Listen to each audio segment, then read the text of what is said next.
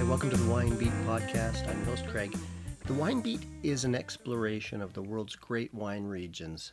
We go on location, but sometimes well off the beaten track to bring you this content.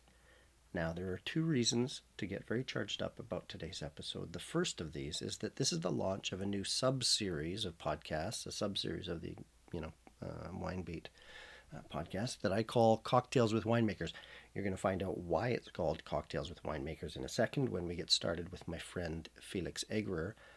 So stay tuned for that. But let's go to the second reason that I'm charged up about this episode, and that is that we are debuting new music for the podcast created by my friend James Wilson for us. It's the soulful, brilliant, the bluesy Jimmy Wilson. I hope you love the music. I sure do. It's fantastic. This is the Wine Beat, Cocktails with Winemakers. Here we go.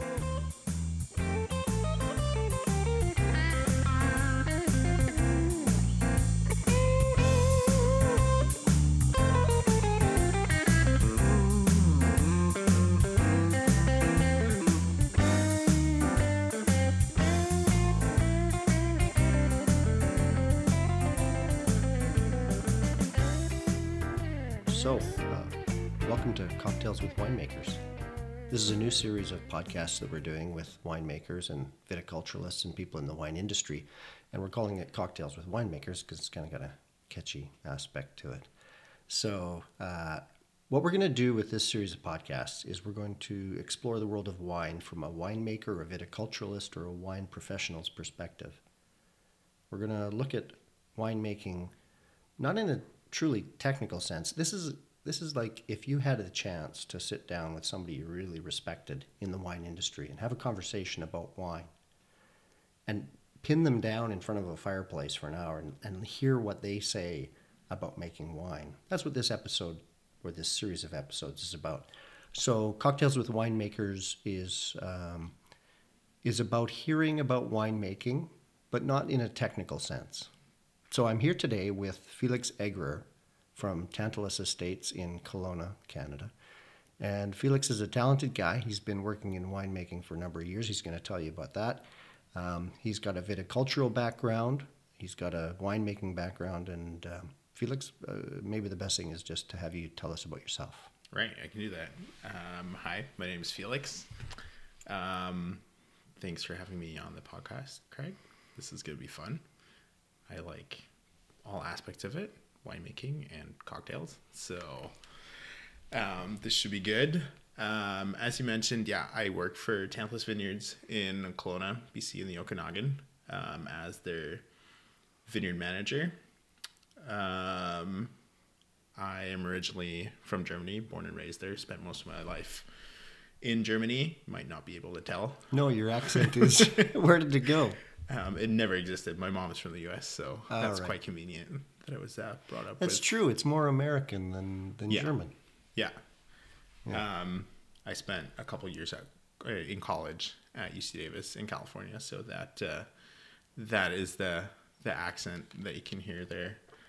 As I said, born and raised in Germany, and discovered wine after high school, trying to figure out what to do.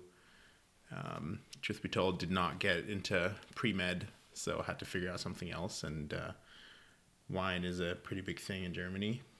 So I came across the winemaking school in Germany, Geisenheim, which is one of the best schools in the world, and figured I'd give it a shot.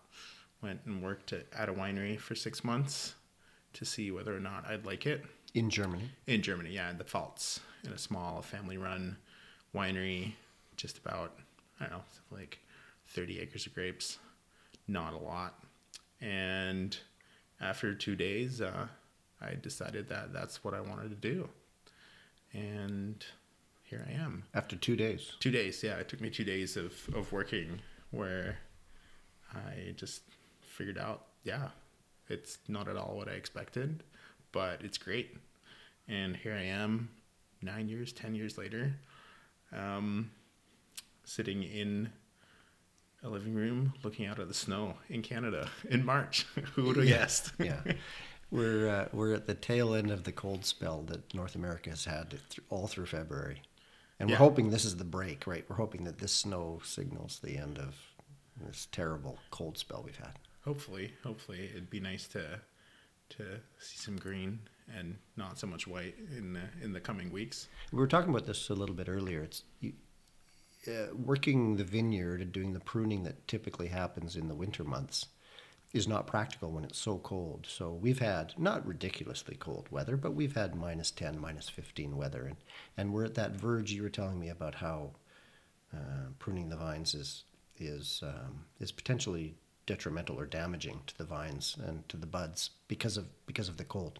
Yeah, it's just you're making cuts and exposing tissue, green tissue, growing tissue, as you make those cuts when you're pruning, and as you cut with your shears, you impact the wood, and so if it's too cold, then the wood that's filled with sap still can just crack. And so we at Tantalus, we stop pruning at around -10 degrees because it's not good for the plants, and it's also really not a lot of fun to be out there 8 hours a day in sub -10 or even in -10, -5, and work away while not moving all that much. Yeah, I've had a bit of that experience myself. Yeah.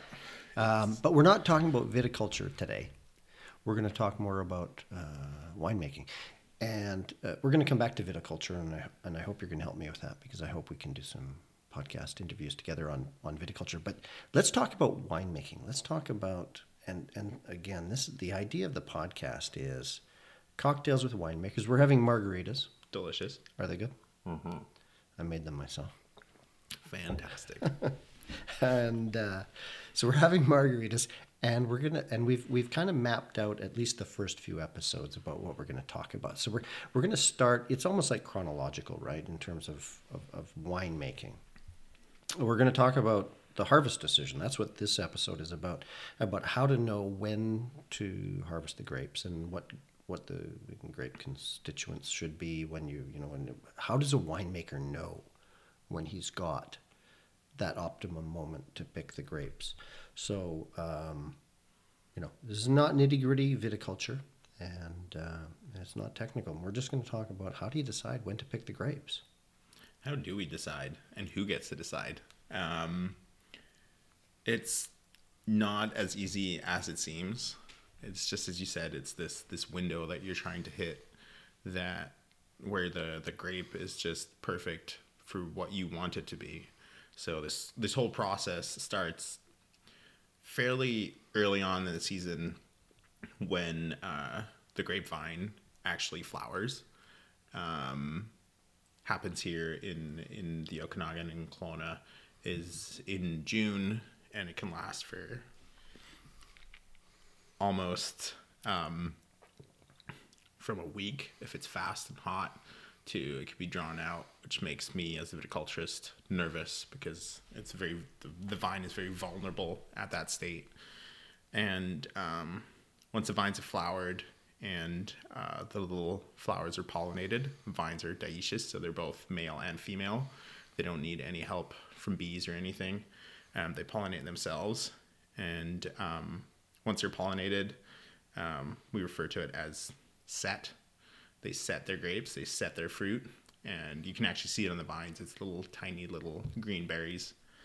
And so you go from having what looks like a very, very tiny bunch, but it has flowers. Yeah, very tiny very, flowers. very tiny flowers with the sweetest smell. You wouldn't think so because they don't have actual colorful petals or anything, but there's a very distinct sweet smell that you can get off it when you actually stick your nose in them, which we do when we're out working. So they're flowers, but they're dioecious. Yeah. So they don't need bugs, bees. Nope, they don't need bugs or bees. But they still smell good. They still smell good, yeah. A little bit of wind always helps just to shake the pollen around, and then to get rid of the caps that are on the flowers before they pop open. And then we're off to the races. And those little berries, over the course of a few months, will just get bigger and bigger and bigger, and then eventually change color and get sweet. And then we have to figure out when to pick them. So let's talk about the getting sweet part, right? I mean, that's what is so important. I mean, I know from my knowledge that evolution-wise, the grapes are sweet because birds eat them, bears eat them, different things eat them, and then scatter them around, and that's why the berries are sweet. But it's also the magic of grapes. They have this sugar content, this sugar load. So it's all about the sugar, I always think, in the grape. So let's talk about the sugar. What is so important about the sugar in the grape? And is it the only important thing? What else is important in the grape? Well, the sugar, I mean, without sugar, there's no alcohol in wine, which, as sad as it might sound, is one of the big reasons we drink wine. Sugar is fermented by yeast eventually and turned into alcohol and carbon dioxide. And this sugar develops over time in the season. It doesn't really happen early on because the plant is still focused on growing itself and increasing the berry size, just dividing cells, making the berries bigger. And then at a certain point in time, in summer, the berries will start to soften, and that's when the sugar starts accumulating in the berries. So throughout the season, the vine in its leaves produces, technical term is photosynthate. It's essentially sugar in the leaves. And while the vine is still growing, this sugar is sent to all parts of the vine as a carbohydrate to fuel growth. And then once it switches to the ripening process, it's at a certain point in time where red varieties start developing color. White varieties go from green to kind of like a yellowy and then eventually golden hue. Berries soften and they get really, really plump and then sweet fairly quickly, actually. This process, or this point in time, is called veraison. It's a French term, and because it sounds so great, we've adopted it in English too. And that's where... Do the Germans have their own expression for this, or do they use veraison as well? No, they don't use veraison. I think they use ripening something. Funny thing is, I've actually never worked a harvest in Germany. Oh, okay. So when I left the winery at that point, it was July, so the grapes weren't even close to being ripe yet. But in Canada and the U.S., we use veraison. And that's that moment when the grapes start to... When they start turning... Into grapes. They get into plump. Grapes. Into sweet grapes, into grapes that we can use for winemaking. And as you mentioned before, it's not just the sugar. The sugar is a big or an important factor in it, but grapes also contain all sorts of other molecules, a few different acids, mainly tartaric acid and malic acid, a little bit of citric acid and other acids, and then also flavor compounds.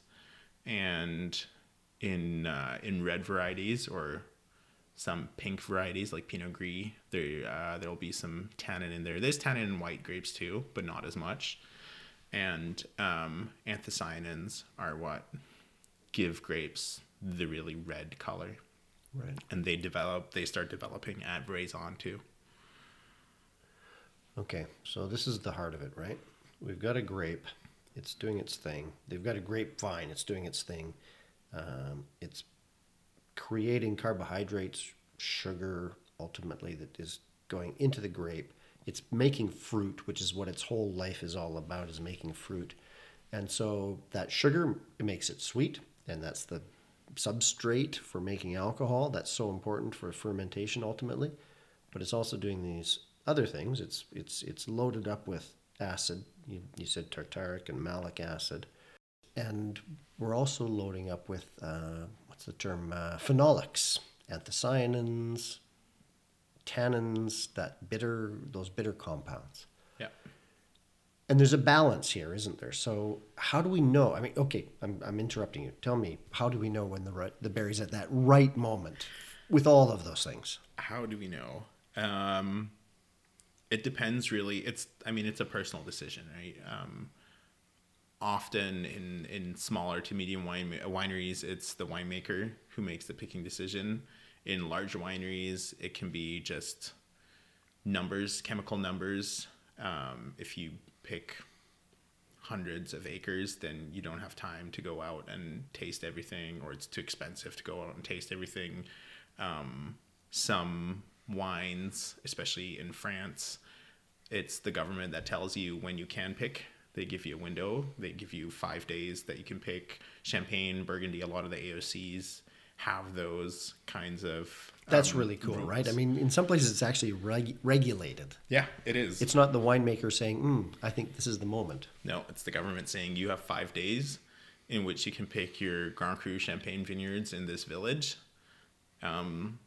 If you can't pick it in those days, then it can't be called Grand Cru. And they're making the decision based on the weather forecast and the disease pressures that might be out there. I think they have all sorts of numbers and other information that they go off of. I think traditionally it's still very sugar focused. But yeah, it's kind of crazy. I think coming from or working in a North American environment where it's up to us when we pick and what we pick, and to see those somewhat ancient rules in other parts of the world.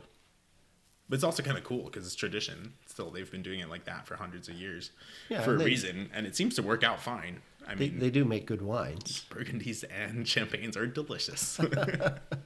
But if you're the winemaker, I mean, you much prefer to look at your own weather forecast and your own, row by row.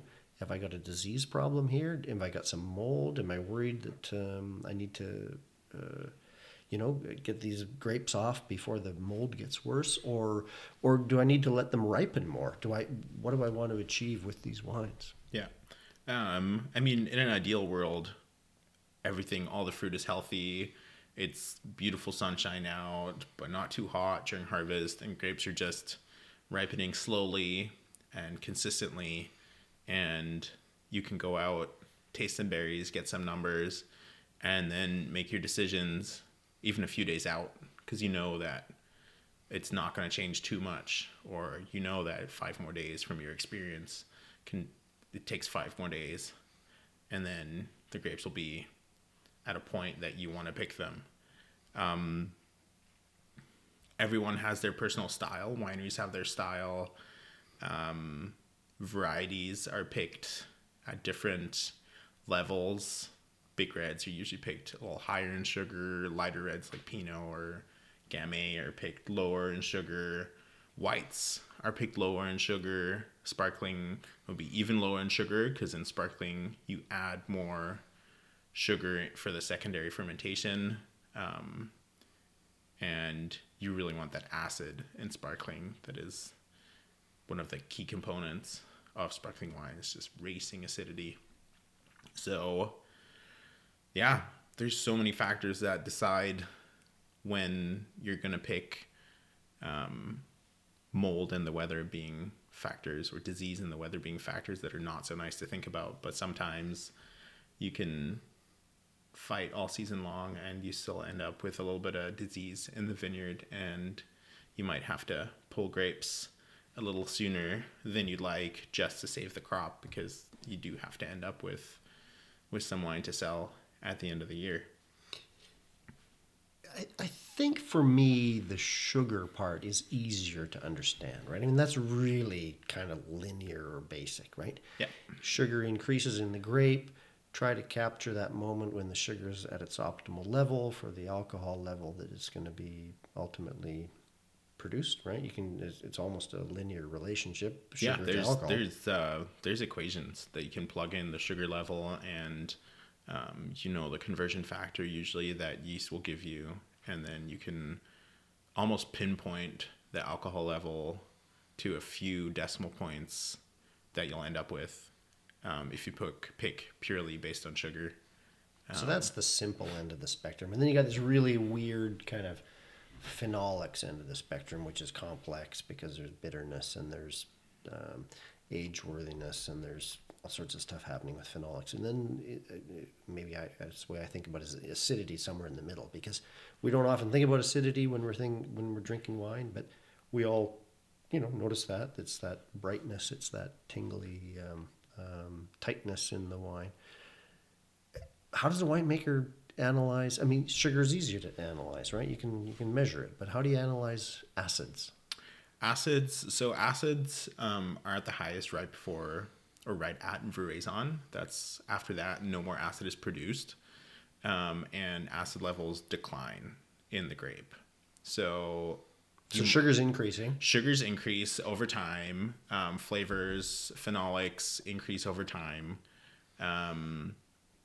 Certain phenolics, like color compounds increase, whereas tannins, they're the net level is the same. They're just diluted as more and more sugar and liquid goes into the berry. And with acids, it's the same. Pretty much, tartaric acid is a stable total number per berry, but it just gets diluted as the berry swells over time. You won't ever actually lose tartaric acid because it's stable as an acid. Oh, so that's cool, right? So the amount of tartaric acid in the berry is fixed from At veraison. veraison. Yeah, you won't ever The physically... berry gets bigger, so the Yeah. percentage of tartaric acid, the amount of tartaric acid decreases on a percentage basis, Yeah, just as the berry gets bigger. yeah. But the overall amount of tartaric acid in the berry in each grape remains the same. It does. There's no enzyme in the grape that metabolizes tartaric. There's actually, I don't know of any enzyme that metabolizes tartaric acid. Malic acid, on the other hand, which is the second major acid in grapes, is readily metabolized by enzymes in the grape. So you'll actually lose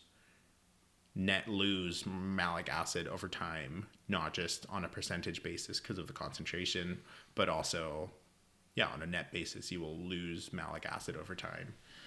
And malic acid is a pretty harsh acid, so over time, your fruit will the acidity will soften, which is, it's hard to think about because acidity or acid is so tart. Well, for lack of a better word, it's tart. It's a tart. We know the characteristic, flavor. right? Yeah. Yeah. But if you actually taste different acids side by side, you'll notice a difference in how they feel on the tongue, what the subtle flavor differences are. And that's one big component or factor that winemakers will pay attention to when making their picking decisions. Overall, not to lose too much acidity. As your grapes get sweeter and sweeter, they swell more and more. And so your percentage of acid in the juice goes down, and you still want that balance. But in seasons like 2018, last year in the Okanagan, we didn't really have a lack of acidity. It was more the other way. We almost had too much acidity, and we had to wait for the acidity to drop out a little bit. And the acids in the wines that went to bottle are quite astounding, but beautifully balanced. And so we had that, sugars, and then phenolics is another big component. A guy I worked with in California, he used to make his picking decisions based on bitterness. So he would crunch up the grape, and the most bitter tannins are usually in the seeds. The seed tannin are really, really harsh. And he started to think about picking when he couldn't taste the bitterness over the sweetness anymore. So he would crunch up a grape, and bitterness or sugar counteracts bitterness. So when he couldn't taste that anymore, that's when he started looking at numbers and picked pretty soon after that. So for him, it wasn't too much about the flavor that he tasted in the grape, but it was more The sugar phenolics balance. Yeah, sugar phenolics. Bitterness versus sweetness. Yeah, This is deep stuff, right? I mean, we could just go on and on. could spend 2 hours just talking about picking decisions. Yeah, it is crazy in terms of it's the balances, these incredible balances, and why grapes make such great wine, because they have these specific acids. I know that grapes are the only fruit that have tartaric acid in any significant concentration, and that's what makes them quite special in terms of making wine, making wine. But you've got the sugars, the phenolics, the acids, and a bunch of other things. But those are maybe the three most important components that make that balance. So if I think people probably think the winemaker goes out into the vineyard. And you kind of described it just now with the guy in California, right? He picks some grapes, he crunches them up. Does he know it's going to make good wine? Do you know that as a winemaker? If you eat a grape, oh, this is the one. This is the moment. This is going to make great wine. I'm gonna say yes. I mean, it's always a personal thing. The more experience you have, the longer you've been working in the industry, the more confidence you have in your decisions, the more likely you're going to make a right decision. At the end of the day, the decision has to fit your style, what you're trying to achieve. And once you're in a head winemaker position, you usually have enough experience to know when it's right. To be able to walk out and taste some berries and then run some numbers in the lab and then nail your picking decision. Ultimately, will you know how it would have tasted if you'd picked a week later or 2 days later? You won't. But at that point, you make that decision, and then you're going to have to deal with it throughout fermentation and aging and then bottling. And well, once the finished wine is released and people taste it. And you're a farmer, right? I mean, yeah, it could rain the day after you pick, or you might be making your picking decision and suddenly it rains. Yeah. Or you have forest fires and there's smoke, or there's mold and mildew, and you just have to do what you can do. Yeah, Mother Nature is one of the biggest factors. We can plan and do whatever we do, and if at the last moment there's a rainstorm that we didn't read about on forecasts or nobody saw coming, then you're probably going to wait a few days for that water to soak into the ground and kind of go in and out of the grapes. And then if you can wait that long, and then change your decisions. Working here at Tantalus, we're small enough that we can pretty much, the day before we pick a certain block, that's when we make the decision. We're very fortunate in that regard that we can adjust our decisions to the situation. Some regions have better predictability in terms of their autumn weather than others, right? I mean, absolutely. Thanks for the conversation. Picking decisions is all about being a good farmer. Yeah, and all about confidence. It's ultimately a call you have to make, and it's a call you've been trained to make, and there's no right or wrong way. Everyone has their own way of making those decisions. I know people who... Is it an art or a science? Winemaking is a blend of the two. It's not just one or the other. You can live it like one or the other. There's artist winemakers out there, there's scientist winemakers out there, and then there's the people who blend the two very skillfully, and those are the people that I like to listen to and who I think make the best wines. Because it's just, it's art, science, and a little bit of magic. There's something about it that's just fascinating, and that's why we all do it. And you can tell when you're in the industry and you hang out with those kind of people, when harvest time comes up, there's a buzz that goes around, and everyone is a little on edge because it's about to get real. And then 6 weeks go by in a flash, and then you sit down, have a couple beers, and do it all over again. Thanks for joining us today on the Wine Beat podcast. And for those of you who are regular listeners to the Wine Beat, you might have noticed this sort of long hiatus, this delay since we've been uploading material. And I apologize for that, but we've been revising and relaunching the website. And I'm a bit of a technical dummy, so it's taken me a while to get my head around WordPress, which is where we're now residing. It's a much better format, blah, blah, blah, blah, blah. But look, there's more content. It's a better looking website. So apologies for the long delay. In fact, you'll notice it because, in this podcast, Felix and I talk about how it's March and it's snowing. Well, now it's June and it's summer. So there has been a delay, but never fear. There are more podcasts coming. More episodes of Cocktails with Winemakers are coming very, very soon. But the next episode you're going to hear on the Wine Beat is something from the wider wine world. It's an interview that was recorded in English sparkling country. So in the South Downs in Sussex, arguably the best sparkling wine in England is made, and arguably the best sparkling wine in the world is made. Now, that's a fairly contentious thing to say, but we'll get into that in the podcast. So I had the opportunity to go down to Tinwood Estate, and I interviewed Art Tucker, the owner of the estate, and we have a privileged introduction into the growing and making of sparkling wine in England, why this is such a fantastic terroir for sparkling wine, and why English sparkling is starting to seriously reorder the sparkling wine world. So that's next up on the Wine Beat podcast. Come visit us on the website, www.thewinebeat.com. You'll be able to see the show notes for this episode, so you'll be able to see some pictures of Tantalus Vineyards in Kelowna where Felix works. You'll be able to see Felix. You'll be able to see Felix's favorite tractor. Lots of great stuff on the Wine Beat website. And stay tuned for that episode with Art Tucker from Tinwood Estate, English Sparkling Country, because that's coming up probably within the week. Talk to you soon on the Wine Beat. And here we go. We're going to end off with the full version of the song that Jim Wilson did for the Wine Beat. Here's the fabulous Jimmy Wilson.